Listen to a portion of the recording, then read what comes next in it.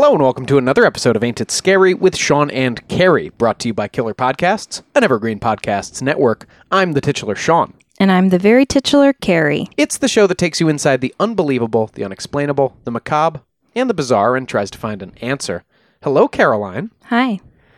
It is week 5 at this point. Look at that. We got a 5-week month for axe murder, March. Aren't we lucky?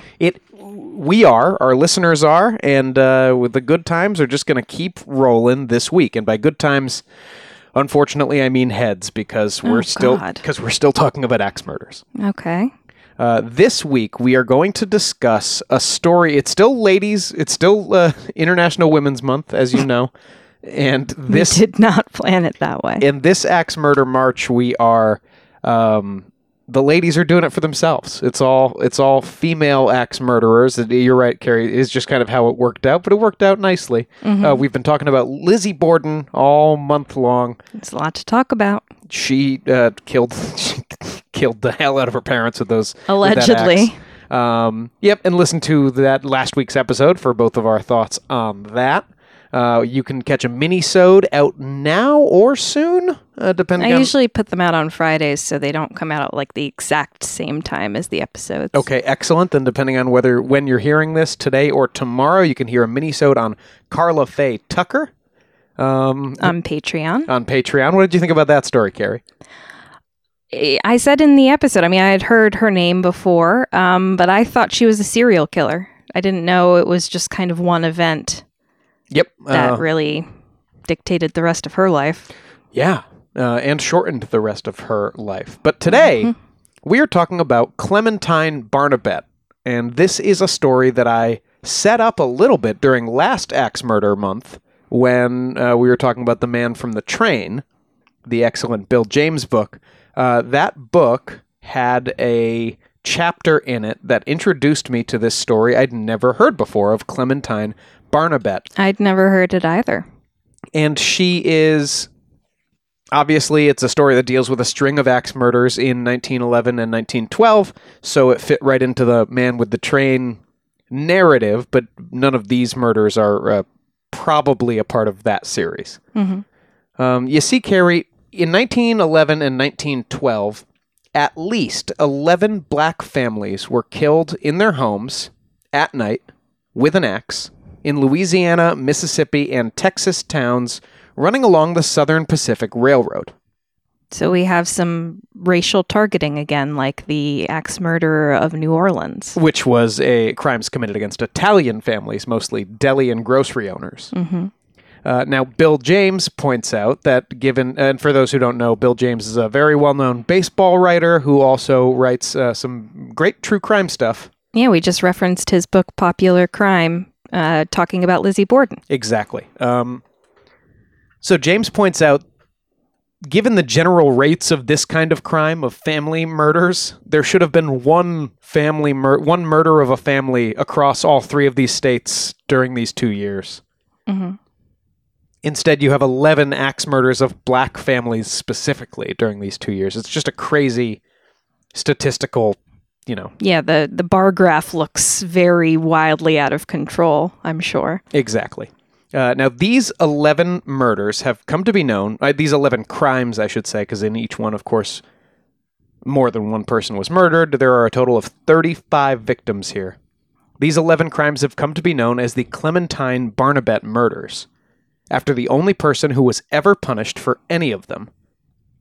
Or, they're also known more colorfully and for reasons that will become clear as the Church of Sacrifice murders. Oh, wow.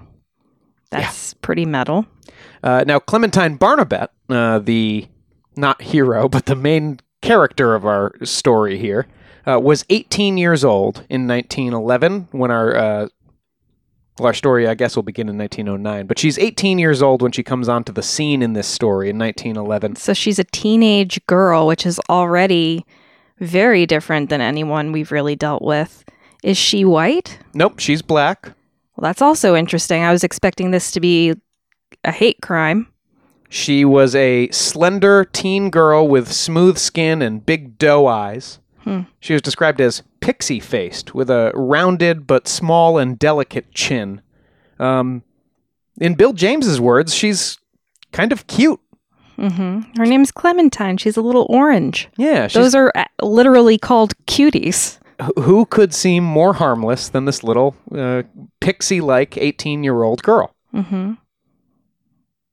Well, in order to answer that question, we're going to have to take a few steps back first.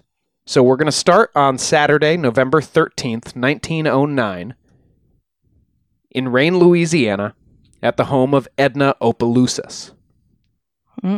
Around 1 a.m. that Friday night, Saturday morning, neighbors heard screams coming from Edna Opelousas' house. As they ran to her aid, neighbors and witnesses found Edna dead from a blow with an axe. There were 3 children in the house, aged 4 to 9, who papers at the time recorded were Edna's kids. Mm-hmm. They were still alive when neighbors got there, but they were mortally wounded. They succumbed to their injuries later. So they had been attacked too? Yeah. Gosh. Now, just a side note here, according to Bill James, who did a little bit of census record pulling, there was an Edme Opelousas who was born in Louisiana in 1882 and had 3 younger sisters. Mm-hmm. So it could be just name confusion, and this was Edme. Mm-hmm. He seems to think it is. He refers to her as Edme for the rest, but Edme or Edna Opelousas. Anyway, that morning, George Washington, not that George Washington. He would have been very old. Was arrested in connection with the murders. His wife and daughter would later be arrested too as accomplices, but they were later released. And I think Mr. Washington was as well. The Rayne City Marshal told the press that the victims were all stabbed with a knife as well as being hit in the head with an axe. At the time the marshal had the knife, they'd recovered it from the crime scene, he believed it to originate in nearby Crowley, and he was going to go there to figure out whose it was. Mr. Crowley. Say yes, the home of evil. Now, as Bill James points out here, 2 weapons, both the knife and the axe, probably means 2 murderers. Unless you're really going nuts with 2 hands. Right. And this actually is, weirdly, on the path between the previous, like before this night in 1909, Man from the Train murder, as sketched out by Bill James, and the next one, and it falls like directly in the middle of the 2 in geography and in time. And like if you Google mapped a route from one crime, from the previous crime to the next one, it would go through Rayne, Louisiana. But since there were 2 murder weapons used, the Jameses just don't think this was the same guy, because he just hit people in the head. Sometimes he would shoot people, but he primarily hit them in the head with an axe. He never stabbed anybody. Right. And I forget, because, we haven't talked about this in a year, but did Paul Miller, the Man from the Train, did he ever kill anyone that was African American? Or I feel like usually killers either stick to their own races or they're killing as a hate crime. I think he was indiscriminate. There were definitely white families, like the family in Velisco was white. Right. And I'm pretty sure there were black families as well. Yeah. Okay. So it's possible. But again, the stabbing, Bill James's interpretation of the stabbing and then the axe is there were 2 people there. Mm-hmm. And the Man from the Train only worked alone. Mm-hmm. Almost 2 years later. I mean, people have 2 hands. I don't know. We'll let you wonder what the connection is for now. But almost 2 years later, on January 24th, 1911, in Crowley, Louisiana, where that knife was believed to have originated, right next door to Rayne, Walter Byers, his wife, and his child were all bludgeoned to death with an axe. The family was discovered on January 27th, 3 days later, after the smell from inside the house started to reach neighbors. Oh, God. They found that the murderer had broken in through a back window. And you want to talk about Man from the Train connections? I mean, this is one that's in a major lumber-producing region. Mm-hmm. It's down south. It's during the winter. And there's like kind of an appropriate time and distance gap, again, to the next probable Paul Miller crime, which is the Cassaway family murder. By the way, go and listen to our Man from the Train series if you want to hear about all those horrible crimes. Well, also, he killed along a train line, or along train lines, train stops, and things like that. Hence the name. So all of Clementine's supposed murders also occurred pretty much along a train line? Yeah. So, yeah, that's interesting. Now, the Byerses were well-liked and had no enemies in town, and the local black community was apparently really shaken up by this crime. Yeah, I could imagine. Quoting from the Galveston Daily News on February 1st, leading Negro citizens have held a mass meeting and adopted resolutions declaring that they will give every assistance in their power to help the officers in finding the guilty persons. So there were like organized neighborhood efforts. Dozens were arrested and questioned by the police, but at the end of the day, there were no answers and no one was prosecuted for this crime. In the press or even in the investigation, were people linking this to the previous murder? No, not to my knowledge. This is, remember, over 100 years, similar to Lizzie Borden. This is over 100 years ago, so we don't have, like, universal newspaper access. But, no, we don't see any connections being made. And there was a year and a half, almost 2 years between the two crimes. Mm-hmm. Now, on February 24th of 1911, exactly 1 month after the Byers murder, Alexandra Andrus and his wife Mimi, their 3-year-old son Joaquin, and their baby Agnes were all murdered with the blade of an axe, sharp side. So not bludgeoned. Not bludgeoned to death, but cut in Lafayette, Louisiana, which is about 25 miles from Crowley. They were described as a quiet and respected family by the newspapers who lived in an isolated cabin by the river near the railroad track. I'd have to imagine that at least the adults in these killings are being killed in their sleep. Yeah. The pattern in all of the, and again, check out our Man from the Train series, the pattern in those crimes was always typically the man in the house would be hit in the head first, and if you hit someone in the head when they're sleeping with an axe, they don't yell out, and then you just hit the next person, and he would go from room to room. Well, I'm also thinking, especially if it is a young woman, a frail, slender woman, she doesn't want to get into a tussle with, like, the man of the house, at least. She certainly doesn't. This is as you and I'm sure the listener are thinking, this is a crazy series of crimes for at this point, a 16 to 18-year-old girl to be committing. Yeah, I played ice hockey in high school. That was when I was my most slender and muscular, and I couldn't imagine ever being able to kill anyone with, obviously, I couldn't imagine that, but, like, physically, I feel like I'd get stuck or, like, I couldn't do it. Sometimes the way you look at me, I'm pretty sure you could get it done. Well, I've got a lot more weight behind me now. Mimi's mother said she was alerted by her son, Mimi's brother, and when she arrived, she found all of the doors of the house locked, but the kitchen, except for the kitchen door, which the killer had left open. The Lafayette Advertiser said, "The man and woman were taken up by the murderer and placed on their knees beside the bed. The woman's arm over the man's shoulder, as if in the attitude of prayer. The baby was then placed beside the mother in the bed." So this is all post-mortem. Yeah. This is like a weird tableau. Yeah, someone had put them in this kind of prayer scene. Weird. And the bloody axe was left on the floor at the foot of the bed. The bodies were still warm when they were found, indicating that the crime had happened very late at night / into the morning hours. Mm-hmm. Now, the person arrested for this crime was a local Lafayette man named Raymond Barnabet.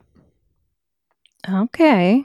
Barnabet was in his 40s, and he lived nearby with his girlfriend, Dina Porter, and his kids, 18-year-old daughter Clementine, and son Zephyrin, or Farron, who was a younger teenager. Zephyrin.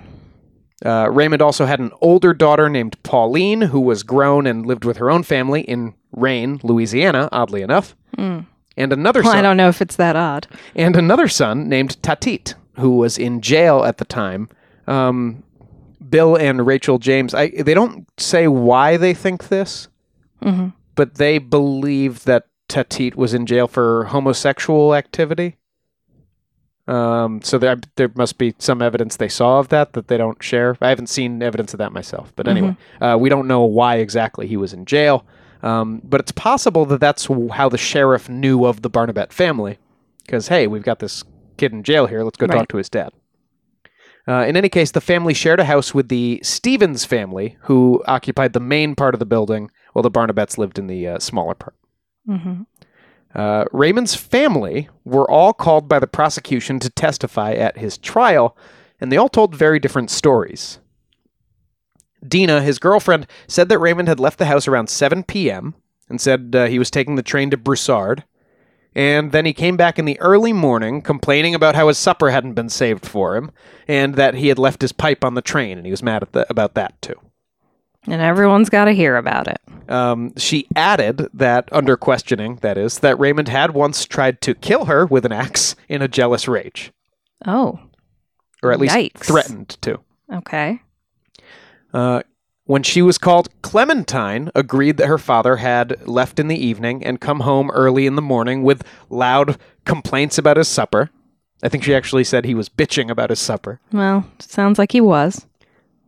But Clementine said he arrived home smoking his pipe and covered in gore and brains, yelling about how he had just murdered the whole Andrus family and threatening to do the same to his own.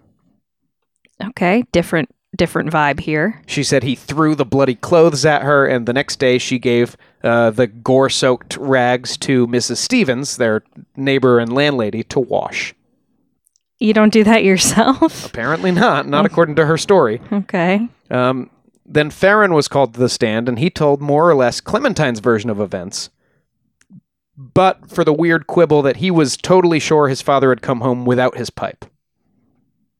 So it's not clear if there was like a newspaper report at the time that we don't have anymore that said a pipe had been found at the crime scene, or like why all this pipe talk keeps being brought up, but everybody weighs in on this smoking pipe for reasons that are not clear to a modern audience. Okay. So the next people called to the stand, obviously, were Mrs. Stevens and her daughter Adele, the neighbors. Mrs. Stevens said she had rose with the sun that day, and neither she nor Adele had ever heard any commotion coming from the Barnabet house. And Clementine had never brought over any wash, and certainly she would have remembered a shirt covered in brains and blood and gore. Yeah, weird thing to lie about.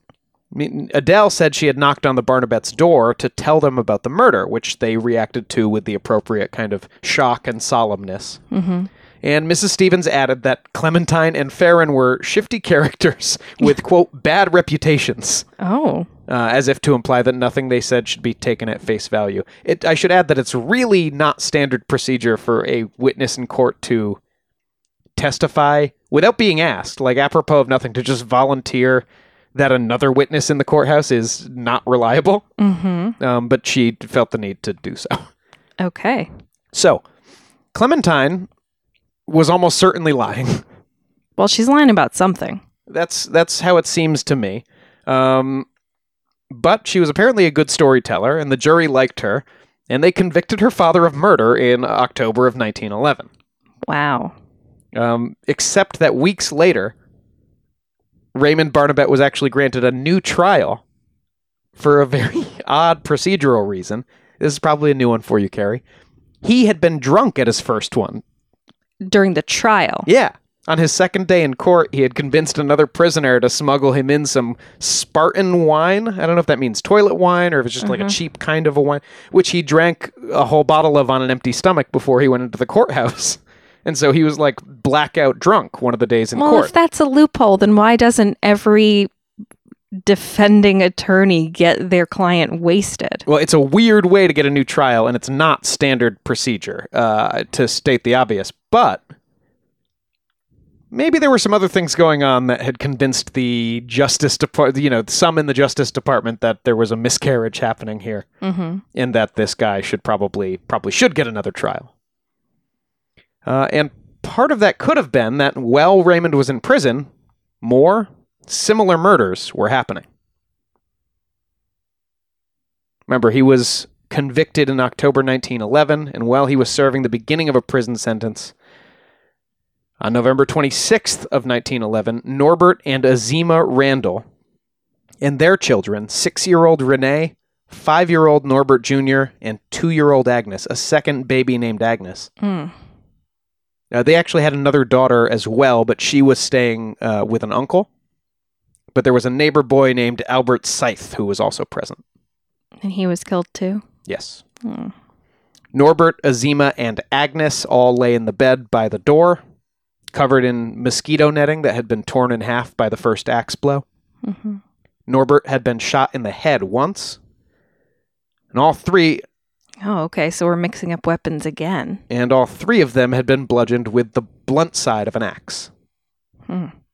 The other 3 children were tangled up together in the bed they had all been sharing, where they had been bludgeoned mostly in their sleep. I think this was the one where there was one like child-sized bloody handprint on the ground that suggested one of the kids had maybe woke up and struggled briefly, but most of this family was bludgeoned in their sleep, it seemed like. The axe was leaning against the wall near the foot of the children's bed, and it had been carefully cleaned of blood. So is the perpetrator using the family axe in all of these cases? Definitely not in all of these cases. You'll hear one later on. I'll point it out when we get there, where it was clear that they had been walking up to the house with one axe and exchanged it in a neighbor's yard. Okay. Like the axe that had done the crime was a neighbor's axe, and in that neighbor's yard there was a strange axe. I see. So it's somebody who is probably planning on picking up, if they see an axe they like on the way, they pick it up. Before 7 the next morning, that older daughter who was staying with an uncle returned home, opened the door, saw the tableau I just described to you, and ran down the street screaming. It's like the Keddy murders. I mean, so horrific when it's the children that make the discoveries. As the daughter ran down the street, screaming and crying, from the neighboring Guidry house, where she worked as a domestic, Clementine Barnabet was watching from the porch and laughing. Now, of course, that generated some neighborhood talk. Yeah. Which reached police, who did some search of the Guidry house and of Clementine's home, and found a latch to the Guidry home caked in blood, they said, as well as a dress, apron, and underwear in Clementine's room, covered in blood and brains. So basically, she had come back to this place that she worked. Her hands are covered in blood, so she's like unlatching the door with her bloody hand and getting it all over the place. In the police image of this, absolutely. Really subtle. Okay. Hours after her arrest, Clementine was laughing at a judge from the witness stand where she was called in to explain herself and saying, yes, she had killed the Randalls, she had killed the Andresses, and she had killed some family in Rain. She didn't remember their names. And I'm going to kill you too. Now, there was another local, colorful character who was present near the Randall murder, and that was King Harrison. Okay. He was, Bill James describes him, I like this, as like a Johnny Appleseed of churches. He was like a preacher who had started up a bunch of branches of the Christ-sanctified Holy Church all the way up the railroad line. And right at the moment, he was based in Lafayette and preaching. Azima Randall, one of the victims in this most recent crime, was a member of King Harrison's church, and Clementine Barnabet was as well. She was actually a deaconess.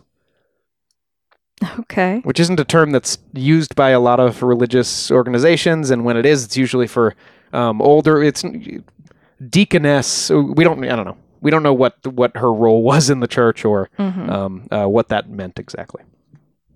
After her arrest, Clementine claimed that she was the leader of a sect within Christ-sanctified Holy Church known as the Church of Sacrifice, and that she had killed the Randalls for disobeying the church's orders. What were the orders? She wasn't clear on that point. Okay. She also told police that she had a magical voodoo charm that she'd gotten from a local witch doctor that would protect her from being punished. Okay, I think we're mixing religions here a little bit. We definitely are, and I should note that the Church of Sacrifice angle is only from this initial kind of confession blurt when Clementine is first arrested.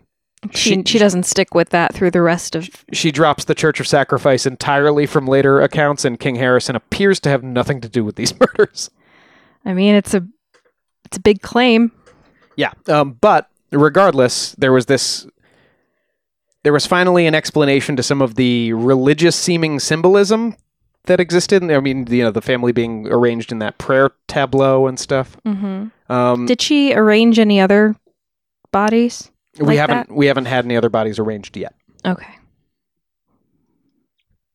And newspapers, especially white newspapers across the country, were fascinated with this story and breathlessly printed the tale of voodoo cult sacrifice and secret churches, complete with usually invented dialogue written in like insulting dialect, you know? Yeah, of course. Meanwhile, for 2 months in jail, Clementine spoke to no one. After those first kind of almost frantic, spurts of information. Mm-hmm. She spoke to no one like a sphinx, in the words of the Works Progress Administration account that was written in the 30s. She did occasionally ask for her mother, but other than that, fell basically silent for the next 2 months. Meanwhile, on January 19th, 1912, with both Clementine and Raymond Barnabet in jail, Merle Warner and her 3 kids, Pearl, Harriet, and Gary, ages 9, 8, and 7, were all killed with an axe in Crowley, Louisiana. Once again, the town where the knife had been gotten in the first murder. So, do we think this is the man from the train and it's just a crazy coincidence? I don't think this one is. This is just another axe murderer? Yeah, I think... Killing a whole family? That's a lot. Bill James doesn't think any of these were committed by the man from the train, although he thinks 2 of them could have been. And I think those 2 fit pretty well in his timeline and everything. In fact, there was one point where we said, and then he didn't kill anyone for like 7 months, so Bill James says maybe he went to prison. But one of these is like right in the middle of that span. So he could have just gone down to Louisiana and killed a family there. In any case, Clementine and Raymond Barnabet were both in jail when Merle Warner and Pearl, Harriet, and Gary were all killed with an axe. The 4 victims had all been moved after death to lie together in bed. And the bloody axe was dropped at the scene. So we have another diorama. That's right. And in this case, police were beginning to think they saw a pattern, and they went out and arrested Farron Barnabet, thinking he must be acting on the orders of his father and sister. Let's just put the whole family in jail, see what happens. And the lie would be put to that pretty quickly, because that same night, just after Farron was arrested, there was another murder. Another axe murder. Yeah. Big time. And we'll get to that one after the break. Oh, boy.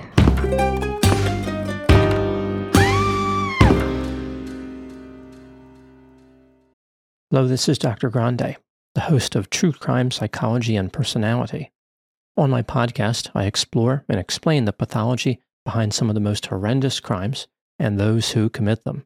We discuss topics like narcissism, psychopathy, sociopathy, and antisocial personality disorder from a scientifically informed perspective. What is a narcissist? How do you spot a sociopath? What signs can you look for to protect yourself from these dangerous personalities? It's not just about the stories, but also the science and psychology behind them. So if you're interested in true crime or mental health, I'd encourage you to give my show a listen wherever you get podcasts.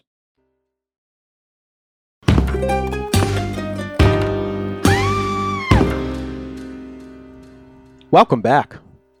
When last we left you, another family had just been murdered in northwestern Louisiana, this time in Crowley, where Merle Warner and her 3 kids' lives had been taken with an axe. Police, who already believed they had 2 murderers in prison in the persons of Clementine and Raymond Barnabet, now arrested Raymond's son and Clementine's brother, Farron, assuming he was acting on the orders of the other 2 Barnabets to continue the crime spree. But almost no sooner had Farron been put into prison than the Broussard family was murdered in Lake Charles, Louisiana, about 75 miles from Lafayette. Felix Broussard and his wife, whose name we unfortunately don't have, and their kids 8-year-old Margaret, 6-year-old Alberta, and 3-year-old Louis were all bludgeoned to death with the blunt side of an axe. The murderer came through a back window. Not the first time in this series, I think, that a murderer came through the back window. Felix's axe, Felix Broussard, the father, his axe was still in the kitchen. The murder weapon had been brought into the house and was left bloody under the kids' bed. Okay. There was also a bucket placed under the kids' heads to catch their blood. and it appeared to have been moved there after first catching the parents' blood. To what end? I don't know. This is another return of religious symbolism, too, because inside the kitchen door, written in what police believed was pencil, was the phrase, "When he maketh inquisition for blood, he forgetteth not the cry of the humble." Next to it were the words, "Human 5." Possibly a reference to the 5 victims inside the house. Not really sure. This is often, and by often I mean basically always, misreported as a biblical quotation, but it's actually a misquote of a biblical quotation that is taken from Uncle Tom's Cabin. Oh, interesting. So the actual passage is, "When he maketh inquisition for blood, he remembereth them. He forgetteth not the cry of the humble." But in Uncle Tom's Cabin, when this passage is quoted, it drops the "he remembereth them," and that's the version that was written on the inside of this door. Interesting. I've never seen anyone point that out except Bill and Rachel James, but interesting to note that, I don't know, if this was intended to be a Bible verse, it wasn't by someone who was holding a Bible in their other hand or somebody who knew the chapter and verse. You know? Well, it's like you're quoting the Pulp Fiction version of the shepherd. Oh, yes, the Valley of Darkness, yes, Tyranny of Evil Men. But not, the actual Bible. Ezekiel 25:17. Is that real or? No. Yeah. No, it's a made-up verse. I mean, there is a book of Ezekiel, but that passage is made up. Mm-hmm. Clementine Barnabet would later confess to committing the Broussard murder, among many, many others, even though she was in prison at the time. Meanwhile, newspapers around the world were now seizing on this series of apparently religious murders. Mm-hmm. A commonly reported fictionalized element was that there was a biblical connection to the number 5, wherein the killer was only killing families with 5 people in them, which... What's biblical about that? I mean, I could see 3. Or 6, or 7. Yeah. But 5 is notably not really a biblical number. Even 4 is at least a natural in craps. Yeah, okay. 5 is nothing. Cinco de Mayo. But not only that, this is the only murderer so far in this series where there's 5 victims, I think. Mm-hmm. The rest are like 4, there's a couple 3s. There's a 6 later, but they're not all 5s by any stretch. Mm-hmm. Now, by this time, the police had largely lost the trust of the local black community because of their failure to make any progress in these other murders, which people didn't really buy the teenage girl and her father who had been arrested, who were saying they did all of them. And there was a lot less organized public cooperation with the Broussard investigation because people were kind of like, well, forget you guys. We know what you're going to do at this point. Yeah, it's fair enough. Shortly after the Broussards were killed, Theron Barnabet was released, and King Harrison, the preacher at the Sanctification Church, was briefly arrested. Okay. But then he was released too, because again, I truly don't think he had anything to do with these crimes. Mm-hmm. Now, on February 19th of 1912... So Clementine and her father are still in prison. Her brother's out. Her other brother is in prison, but for unrelated reasons. Mm-hmm. Okay. February 19th of 1912. Once again, almost exactly a month from the previous murder. This time in Beaumont, Texas, 60 miles away from Lake Charles, where the last murder had taken place. But still along a train line. Still along the train line. Hattie Dove, who was separated from her husband, and her 3 teenage children, including an oldest daughter who had just moved back in after separating from her husband, were all bludgeoned to death with the back of an axe in their sleep. No one would ever be prosecuted for that crime. Again, no one was ever prosecuted for any of these crimes, except for Clementine Barnabet. But she's still in jail, so there's no way she could have done it. And at this time, the prosecution is preparing for a grand jury on Clementine. In January 1912, her skirt and shirtwaist, the ones they'd gotten out of her closet, were tested to see if the blood on them was menstrual in nature. See, they could do it then. Actually... Less than 20 years later. Bill and Rachel James say We would like to know what their methodology was on this. Oh, I'm probably sure it was like, well, it's a little chunky. Exactly. Yeah. So, that's a well-spotted point there. But he said it wasn't menstrual blood. He said it was blood that, quote, flowed from the wound of a living body.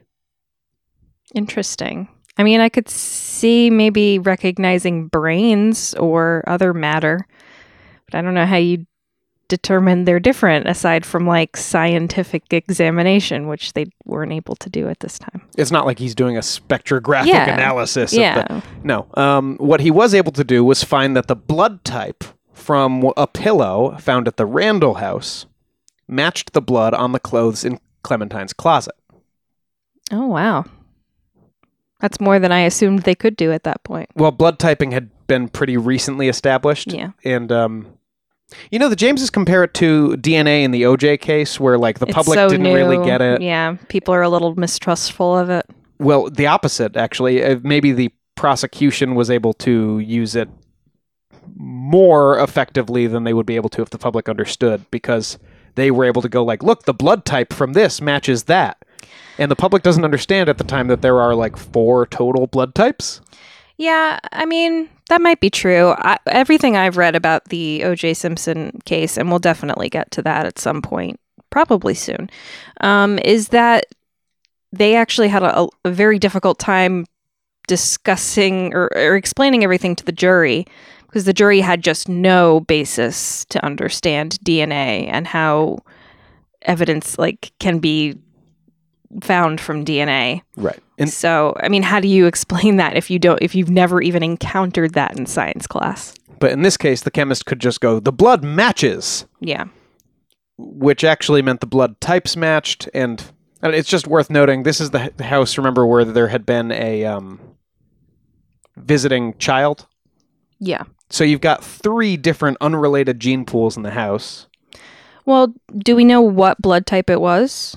Because there's one blood type I think that's like very, very common, and then there's one that's very, very not common. So that would kind of help figure it out. Don't know what blood type it was just because it was over 110 years ago. Yeah. We only know the type matched. Okay. But also that there were likely multiple blood types in the Randall house. Yes. And Clementine, I don't know, you probably got at least a coin flip chance of Clementine's blood matching one of them. Mm-hmm. Anyhow. Clementine was meanwhile now filling notebooks of confessions of her alleged crimes, which she now said started in Rain in 1909, when she was just 16. Clementine's words: She's a prodigy. I went to my sister, who lived at Rain, near the OG Railroad Depot, and later during the night... The original Gangsta Railroad Depot? It must be Old Grand or something, the name of the railroad company. And later, during the night, went uptown, disguised as a man, and securing the axe in a yard near the cabin where I killed the mother and 4 children. Upon entering the house, I struck the woman on her right temple and killed her instantly. One of the children was awakened by the noise, and before he could raise his head from the pillow, I struck him a blow somewhere near the left ear. Then I struck the other 2. I left the man's clothes, which I wore in the house, and left the house in woman's clothes. Returned to my sister's house, and later during the same night, I boarded a night train for Lafayette, arriving here about midnight. It was about 9 when I killed them. So does this all follow? The wounds and everything like that? You know what's interesting? I don't have specific hit locations from the newspaper accounts. I just know that these people were hit in the head. Mm-hmm. So it's hard to tell from that whether her, left temple stuff and all that is accurate. Well, it just seems like, if there was a left temple wound, it's more indicative that she might have done it than if there's just no temple wounds at all. Yeah, it has been pointed out that no one seemed to ask any follow-up questions during any of Clementine's confessions. Just like, oh, you did it, huh? Great. I mean, that still kind of sticks around to this day of like, well, we got her. At this point, Clementine's sister Pauline was arrested in Rain because police said she was... They got the whole family now. Because police said she was acting suspicious when they accosted her about the confession. I mean, your whole family's been arrested for murder. I'd be acting a little shifty too. Clementine also said a friend named Irene had assisted her in murdering the Randalls. Damn, she's calling everyone out. And police couldn't find this Irene, and then Clementine helped them identify her, and it turned out to be helpful. It turned out to be this woman named Velena Mabry, whose name was not Irene, but Clementine was like, yeah, no, that's Irene. She helped me. Zanny the nanny. And this lady Velena was like, I don't know what she's talking about, and she was ultimately released without prosecution, which is true of all of the more than half dozen people that Clementine named as accomplices over the course of this trial. Okay. Murders were still continuing. And on March 27th, 1912, in Glidden, Texas, this one might be a stretch and might be a man from the train murder, because it's 150 miles away from Beaumont, the site of the last murder. So I'm mentioning it because it is often tied in with this series of murders, these Church of Sacrifice murders, these Clementine Barnabet murders. It's certainly, these 5 people are counted in the 35. But there's no way she's committed any murder since she got put in jail. No. So why are they attributed to her or connected to her in any way? Even if she is, confessing to them, there's no way that she could do it. Well, her accomplices are still killing while she's in prison. Yeah, but even her brother, she had no family out of prison for a moment there, and at least 1 or 2 of the murders happened during that time. Mm-hmm. You might be right, Carrie. I am right. What do you mean? Well, maybe we should hear what Clementine has to say, because I don't know. She finally got her chance to address the grand jury in Lafayette Jail, April 1st, 1912.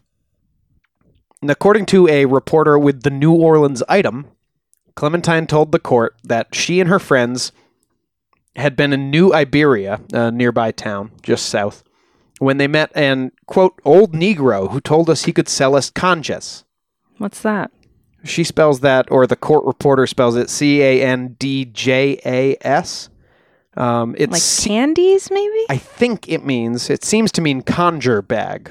Conjures, like a conjure bag. So this was like a sachet. Yeah.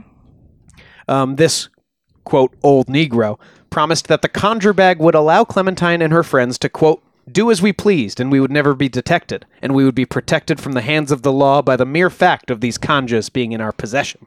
And she goes, you know what would please me? Axe murder. Let's do it. Yeah, I guess. That's crazy. So this old man, Joseph Thibodeau, was arrested by the sheriff and hauled into court, where where Thibodeau said he didn't sell charms. He was a root doctor. You got any canjas? And Clementine said, yes, you said I wouldn't be arrested, and look, here I am in jail. I'm going to leave a terrible review on Yelp. So this guy said he didn't sell charms, he was a natural doctor, but he did read palms and tell fortunes. And one of the remedies he would prescribe people was that he would sell them a piece of paper with 25 letters written on it in 5 lines. And then if you were feeling bad, you would rip off a letter and crumple it up and swallow it. And if you were holding this piece of paper, you were magically protected from harm. But he insisted it wasn't a charm or a magic spell. It was just a natural remedy. Just eating some paper. Yeah. You know how I do. Anyhow, according to Clementine, this guy said he had seen her before, but he never sold her no conjas. Clementine had bought the charm, allegedly, for $3, and then she and her friends went back to Lafayette and started trying to plan what to get away with. She said before they had the bag, they never thought about murder, but it was like, well... Now that we've secured the bag. That's what we should try to get away with, I guess. So they drew straws. Never underestimate the power of boredom. So the kids drew straws to decide who would be the first to swing the axe. Clementine drew the short straw, and while she was in Rain on a trip to visit her sister, she said she killed the Opelousas family, quote, because they had left a light burning inside as they slept, and I could see them sleeping. The idea of going from no crime to family annihilation for your first go at it is nuts. And she's 16, and then she says she waited around for 2 years before she did this again? I don't think so. But, so back to her story. Clementine said she and her friends waited, and when they weren't arrested, they figured, I guess we have carte blanche. Let's kill some more people. Why wouldn't they just rob a bank or something? Well, that's what you would do if any of this was true. Next, she confessed to the murder of the Byers family, the ones in Crowley. Uh-huh. She said, in Crowley, I entered the house with one of the women. while the other kept watch. These are her accomplices. Oh. And as I had the axe in my hand, I committed the murders.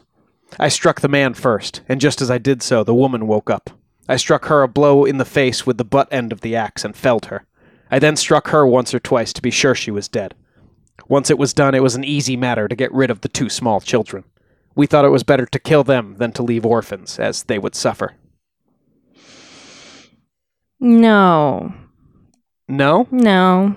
Why? Just bad reasoning. No. Oh, that is bad reasoning. I thought you meant no, they didn't. It's do very this. much, if I can't have you, nobody can kind of vibes. Yeah, I think these victims were all found in bed, so the thing about the woman getting up and then her hitting her with the back of the axe doesn't ring that true to me. A lot of this is not ringing true. Oh, really? Yeah. Well, let's go to the Andrus murder then, the one that her father was arrested for. For this one, too, Clementine said the night was chosen because the police were all busy with a municipal election, which they had been that night, which is actually the same as George Harry Storrs, by the way, if you remember that case. And with Lizzie Borden, all the police were at the fair. That's right. But she said maybe, and this is just a thought, law enforcement, maybe don't all go to like one place at one time together. Because it's a bad idea. Yeah. Yeah. So she said the night had been chosen carefully, but she said the victims were once again random. When we reached the railroad crossing, we saw a light burning in a cabin near Ramagosa's store. We decided that was a good place, so we went there. Myself and one of the women entered the house, and I struck Andrus first, then his wife, and afterwards his 2 small children, one of whom was an infant in the cradle near the bed. We had overlooked him until he woke and began to cry. I turned and struck him in the forehead, killing him instantly. She said she then hung around to watch Alexandra's brother find the bodies, and she also claimed that she personally helped wash and prepare these bodies for burial, which just can't be true. Right. But my question here is, like, what is she saying her motivation is? You know, if she's trying to get us to believe this whole thing about the conjuring satchel and whatever, maybe you do that once, maybe twice, just to see if you can get away with it if you're a psychopath, right? But like, why do you keep on killing people? Why? Well, if I can, I don't know. If I can quote from the resume of the case written in 1912, she was very self-contradictory, sometimes indicating that she had assistance in the murders and often boasting of having committed them, especially the Lafayette crimes, alone. She said she had used a gun only once, and that was when she shot Randall after he was dead. From her account, which was vile and repulsive, it was gleaned that Clementine was an unnatural moral pervert, who at times had strong desires to fondle people, and that when she had killed their victims, indulged her passions to her heart's content. Because Clementine said that she fondled fondled the victims, quote, this isn't a direct quote, but men, women, and children and babies, all of them, she said she fondled for sexual gratification after death. Well, I guess that is a motivation. Not one that women cite a whole lot for murder. Barely ever. So, interesting. She did give less detail on the murder of the Randalls. She said that after a church celebration, she had picked up an axe on the way through a neighbor's yard. She said she saw police on the walk to the Randalls' house and also saw King Harrison. And she said she told Harrison to avoid the area tonight because there would be lots of police around. Very thoughtful. By the way, King Harrison was asked about this, and he testified that the night of the murder of the Randall family, he did see Clementine, and she did warn him that there had been a street fight in the area and to avoid the area because there would be a lot of police. Clementine said she then broke into the Randall home, shot the father in the chest with a gun she had stolen from her brother Tatit, I guess borrowed. He was in jail. Mm-hmm. And it was at this point, I think, when she made that claim about, quote, caressing all of her victims. Okay.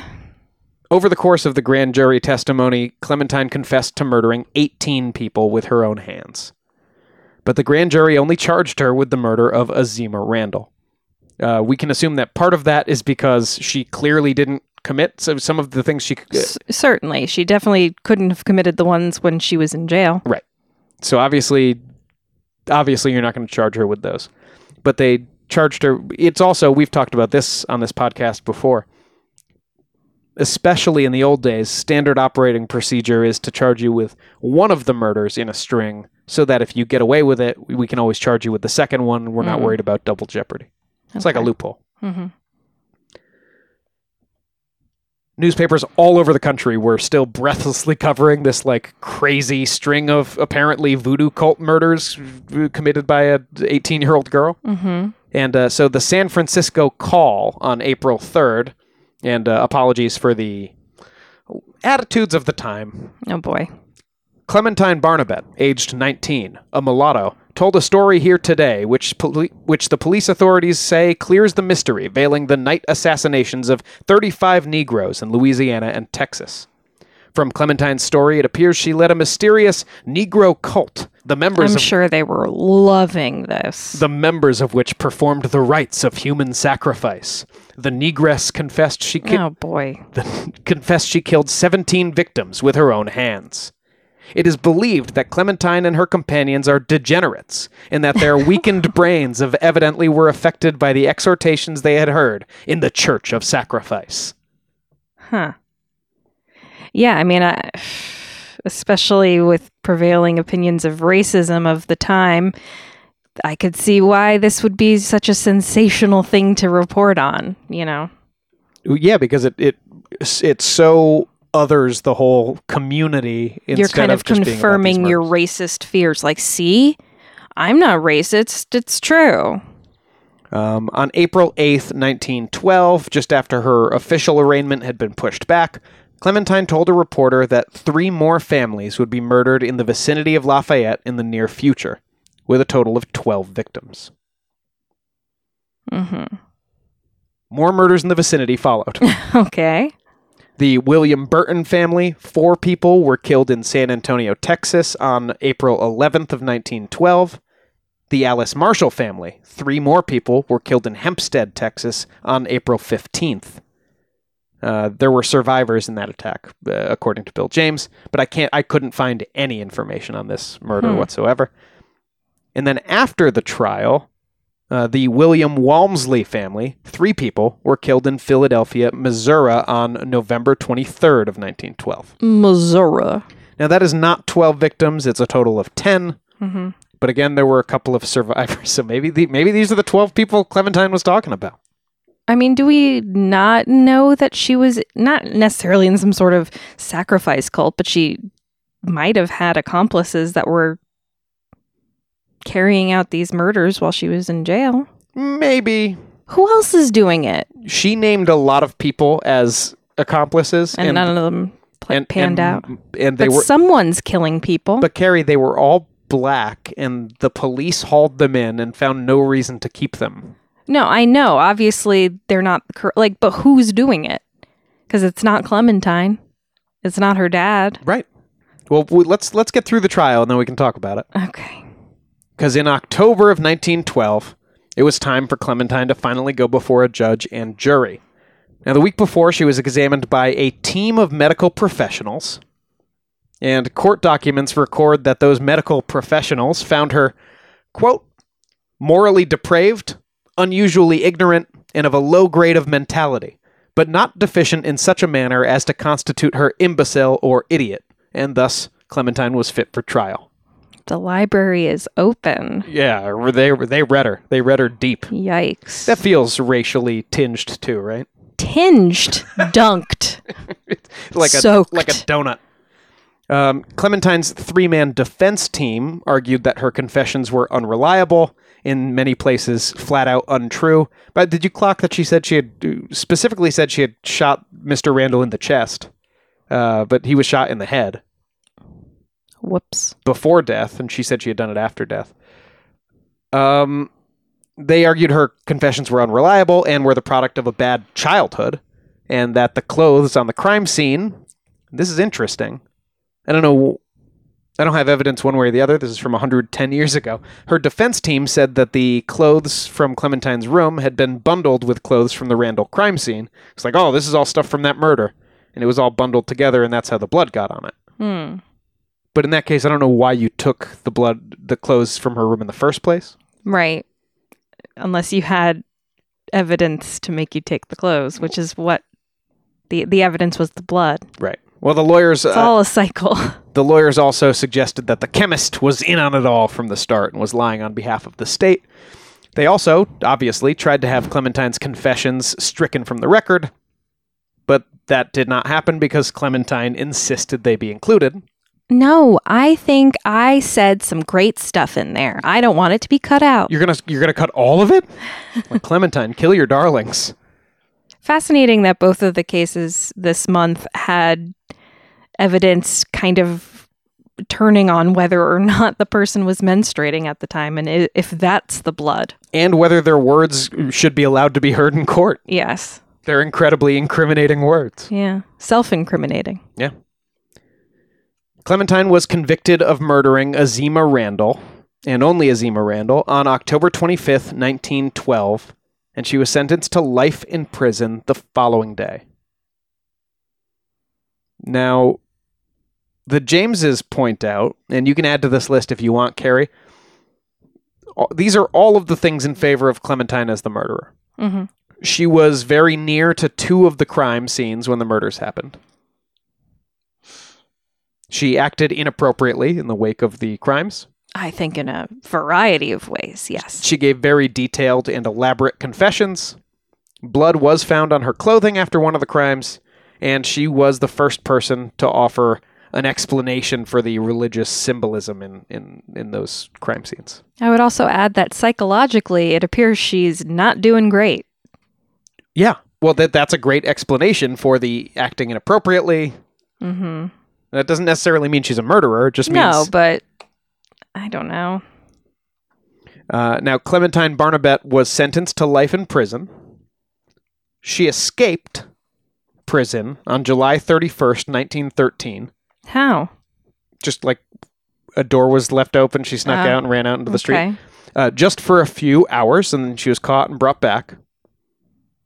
But does that leave the door open, metaphorically, for her escaping during her time, committing murders, and then going back? That's a great question. That seems like a real stretch to me. Yeah, but, you know. And one more piece of the puzzle. 10 years later, just under 10 years later, on April 28th, 1923, Clementine Barnabet was released from prison after the justice system said she had had an operation a surgical operation that returned her to normal functioning. A lobotomy? Lobotomies wouldn't be performed in the U.S. for another 10 years, so no. But I don't know there's no indication of what this operation supposedly was, and once Clementine was released, she vanishes completely. What? So, I mean, the Occam's razor of that is once you get out of prison for this, you change your name and you move. Sure, but what could the operation possibly have been then? I mean, as a woman, it could be a hysterectomy, right? But like, why would that determine that you could never kill again? The only thing I could think of is something to do with her brain. Yeah, but again, we just know that lobotomies weren't a thing in the U.S. yet. Okay. So, really weird. Potentially, there's some very sad possible implications there, like a forced hysterectomy or lobotomy or something. But there's also, I mean, look, I think it's very unlikely that the state of Louisiana would have released her from prison after 10 years in any case if they thought that Clementine Barnabet had murdered 35 people.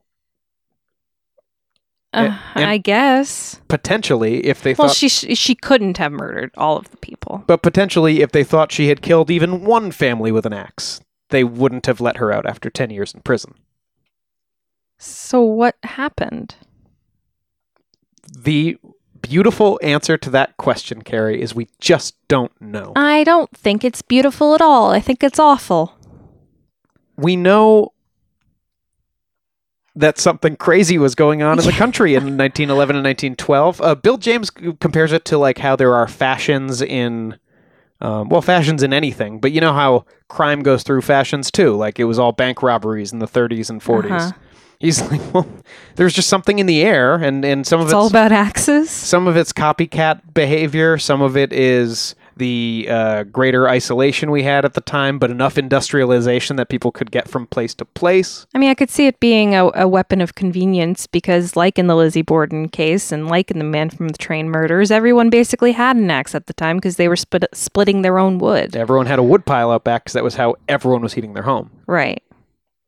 But everyone also had knives. Yeah, but you know what doesn't... you have to stab someone with a knife a lot of times to kill them. I wouldn't know, Sean. Unless you're hitting major organs, you have to poke enough holes in them so that they bleed to death. Like Swiss cheese. Like Swiss cheese. But if you're hitting them in the head with an axe, I mean, one might really do it.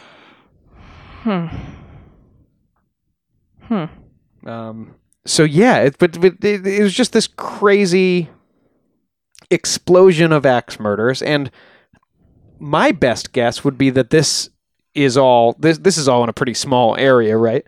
This is probably the work of one or more, probably more, spree killers. I think maybe we could guess that... Unrelated? Maybe we could guess that one or two of these was Paul Miller.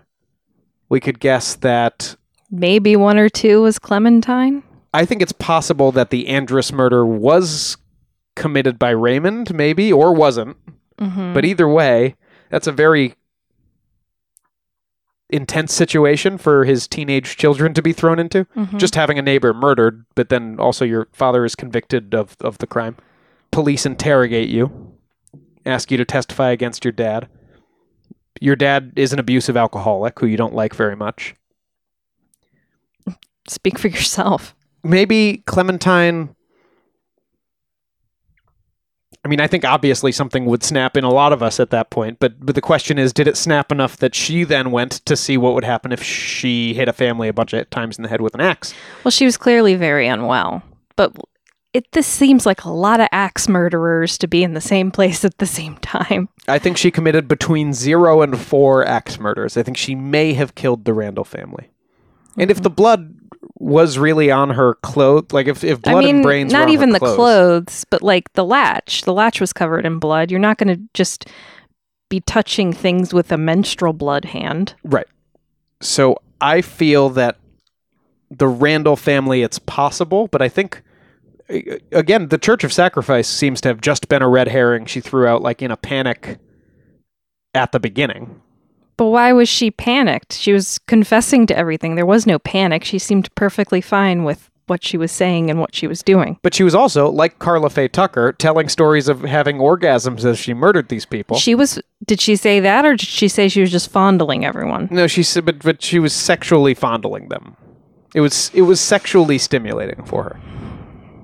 I think she's... Which is and also like another thing, why would you, even if you're mentally ill, why would you say that about yourself? Because you're an edgelord.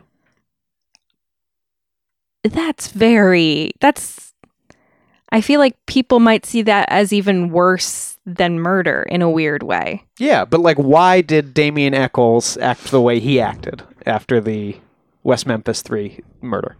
Yeah, I guess. I don't know. This is freaking weird. This is a weird story. This is a weird story, and I'm unfortunately, Carrie, I don't have anything else to tell you about it. What? Okay. That's the end.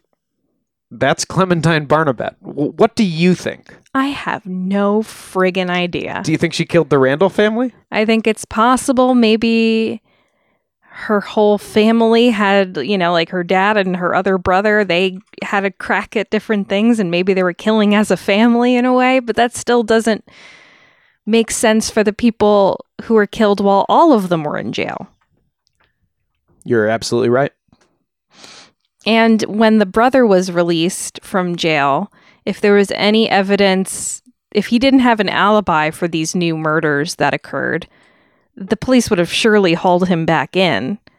So, I don't know. I genuinely don't know. It's weird. It is weird, and I don't think all of these murders are part of the same... I don't think all of these murders are part of the same series. No, but that's crazy to me, too. It's not this family or whatever, and it's not anyone associated with the story, like King Harrison or anything, and it's not Paul Miller, then there's more at least one or two more spree axe murderers of families in the same general area? It's either that or, and tell me which one you think is scarier, Carrie, or it was just kind of in the air and it was happening a lot. I mean, I think it's scarier if it's just a trend. Yeah, like if it's just like bell bottoms. Yes. But you also see how that could be feasible, right? If like everything in the news reports is families being killed by axe murders, and well, it's like you said, the bank robbers of the 30s and such. You know, they're being inspired by previous bank robbings and serial killers. I mean, we have documented evidence of some serial killers seeing news of other killers or you know, victims in murders and being inspired to do it themselves. But it's just a very specific trend. But we shouldn't lose sight of the fact, like Bill James points out about the man from the train generally, these aren't a common kind of crime. When people are killed, they're usually killed by people they know, usually a lover or a parent or a child. Yeah, so that's already out of the norm, just, you know, being a whole family being killed by a stranger. And then you have this other layer of like this specific kind of murder and all of the other ones happening at the same time. It's just a wild story. Now, in none of these stories do we have the unhooded lantern. There's none of the really chill up your back. Well, there's none of the man from the train obvious stuff in it. None of the real... but the tableaus are pretty creepy. That's very Red Dragon. Oh, it's definitely creepy. Those specifically, I think there's no way they were committed by Paul Miller if he is in fact a serial killer. No, I think whoever's arranging the bodies like that, those were at least one person. Yeah, the two arranged bodies and then also the one with the Bible verse written on the door. You're tempted to connect all three of those. But at least especially the arranged bodies. And could that have been, I mean, I don't want to sully a man's name, but could that have been King Harrison? He's like a preacher. He's very religious, you know? But we have no reason to suspect him except that Clementine mentioned him once. Yeah, and she's not trustworthy. No. Gosh, it's weird. But what a strange story, What Sean. a strange person. Aren't you glad you know about Clementine Barnabet? Yeah, I'm glad I don't know her, but I'm glad I know of her. At one point, Bill and Rachel James say, like, you know, Clementine was confused, she was panicked, and she was definitely a liar. And then in parentheses, but we kind of like her anyway. She's got moxie, that's for sure. She does have moxie. So there you have it. Listener, Caroline, that is the story of Clementine Barnabet, and that is the end of Axe Murder Month for another year. Well, Axe Murder March, we hardly knew ye. Well, I'm sure we'll return to the years of 1911 and 1912 for next Axe Murder Month because... something's in the air. Because something was in the air. And, yeah, I mean, you know, it's a bad thing for that to be a trend in crime. But it at least 100 years later, it makes for more interesting stories than, like, Bitcoin ripoffs. Good for podcasters, bad for just people living in the time. Bad for people living.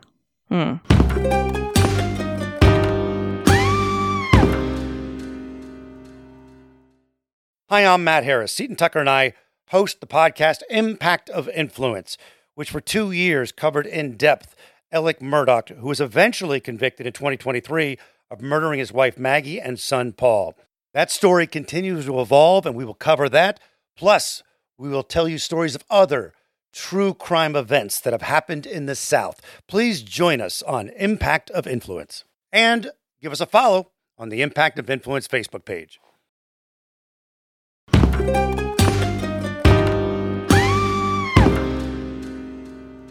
None of our usual news today. We'll return next week to our normal segment, but unfortunately, we once again have experienced a terrible and tragic shooting here in the United States that must be acknowledged.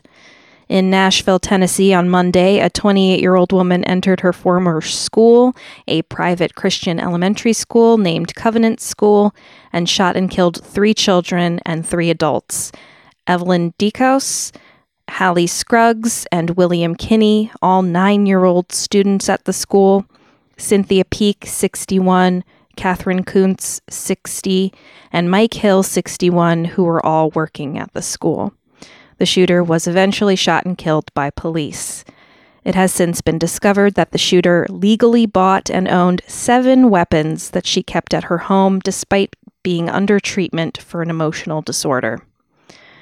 We want to leave space to remember these 6 victims and to say our hearts are with their loved ones and all those at Covenant School.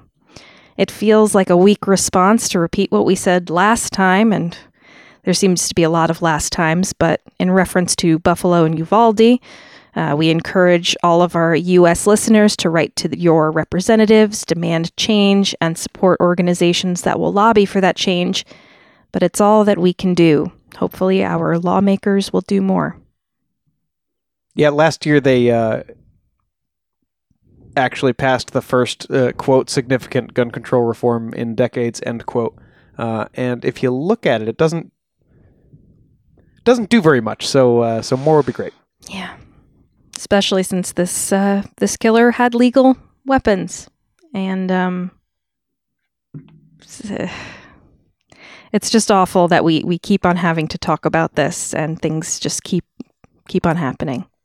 But we're thinking of everyone impacted by this, and there's not much else we could say. Yeah, well, we wouldn't want to take automatic fire away from anyone's sporting weekends, so.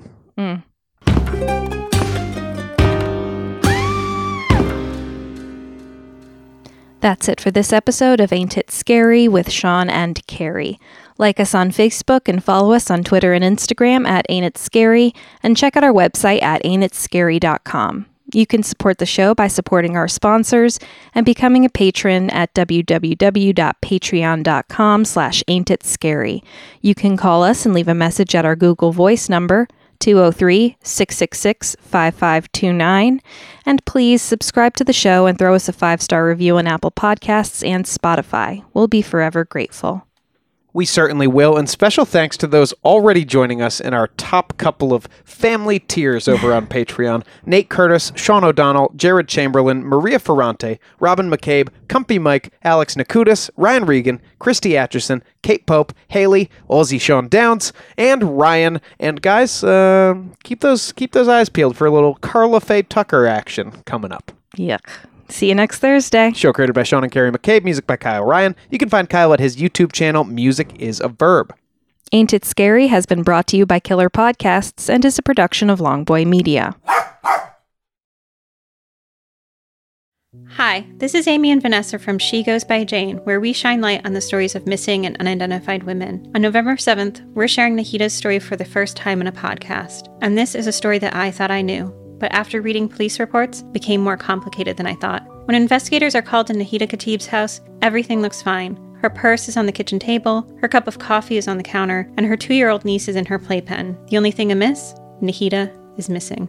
Every week we feature a poem written in honor of the person we're talking about. This week we're joined by one of our favorite actresses. You might know her from Sister Act or King of the Hill or The Descendants. But if you're like us, you'll know her from Hocus Pocus. She's the much beloved Kathy Najimy. Join us November 7th to hear Nahita's story.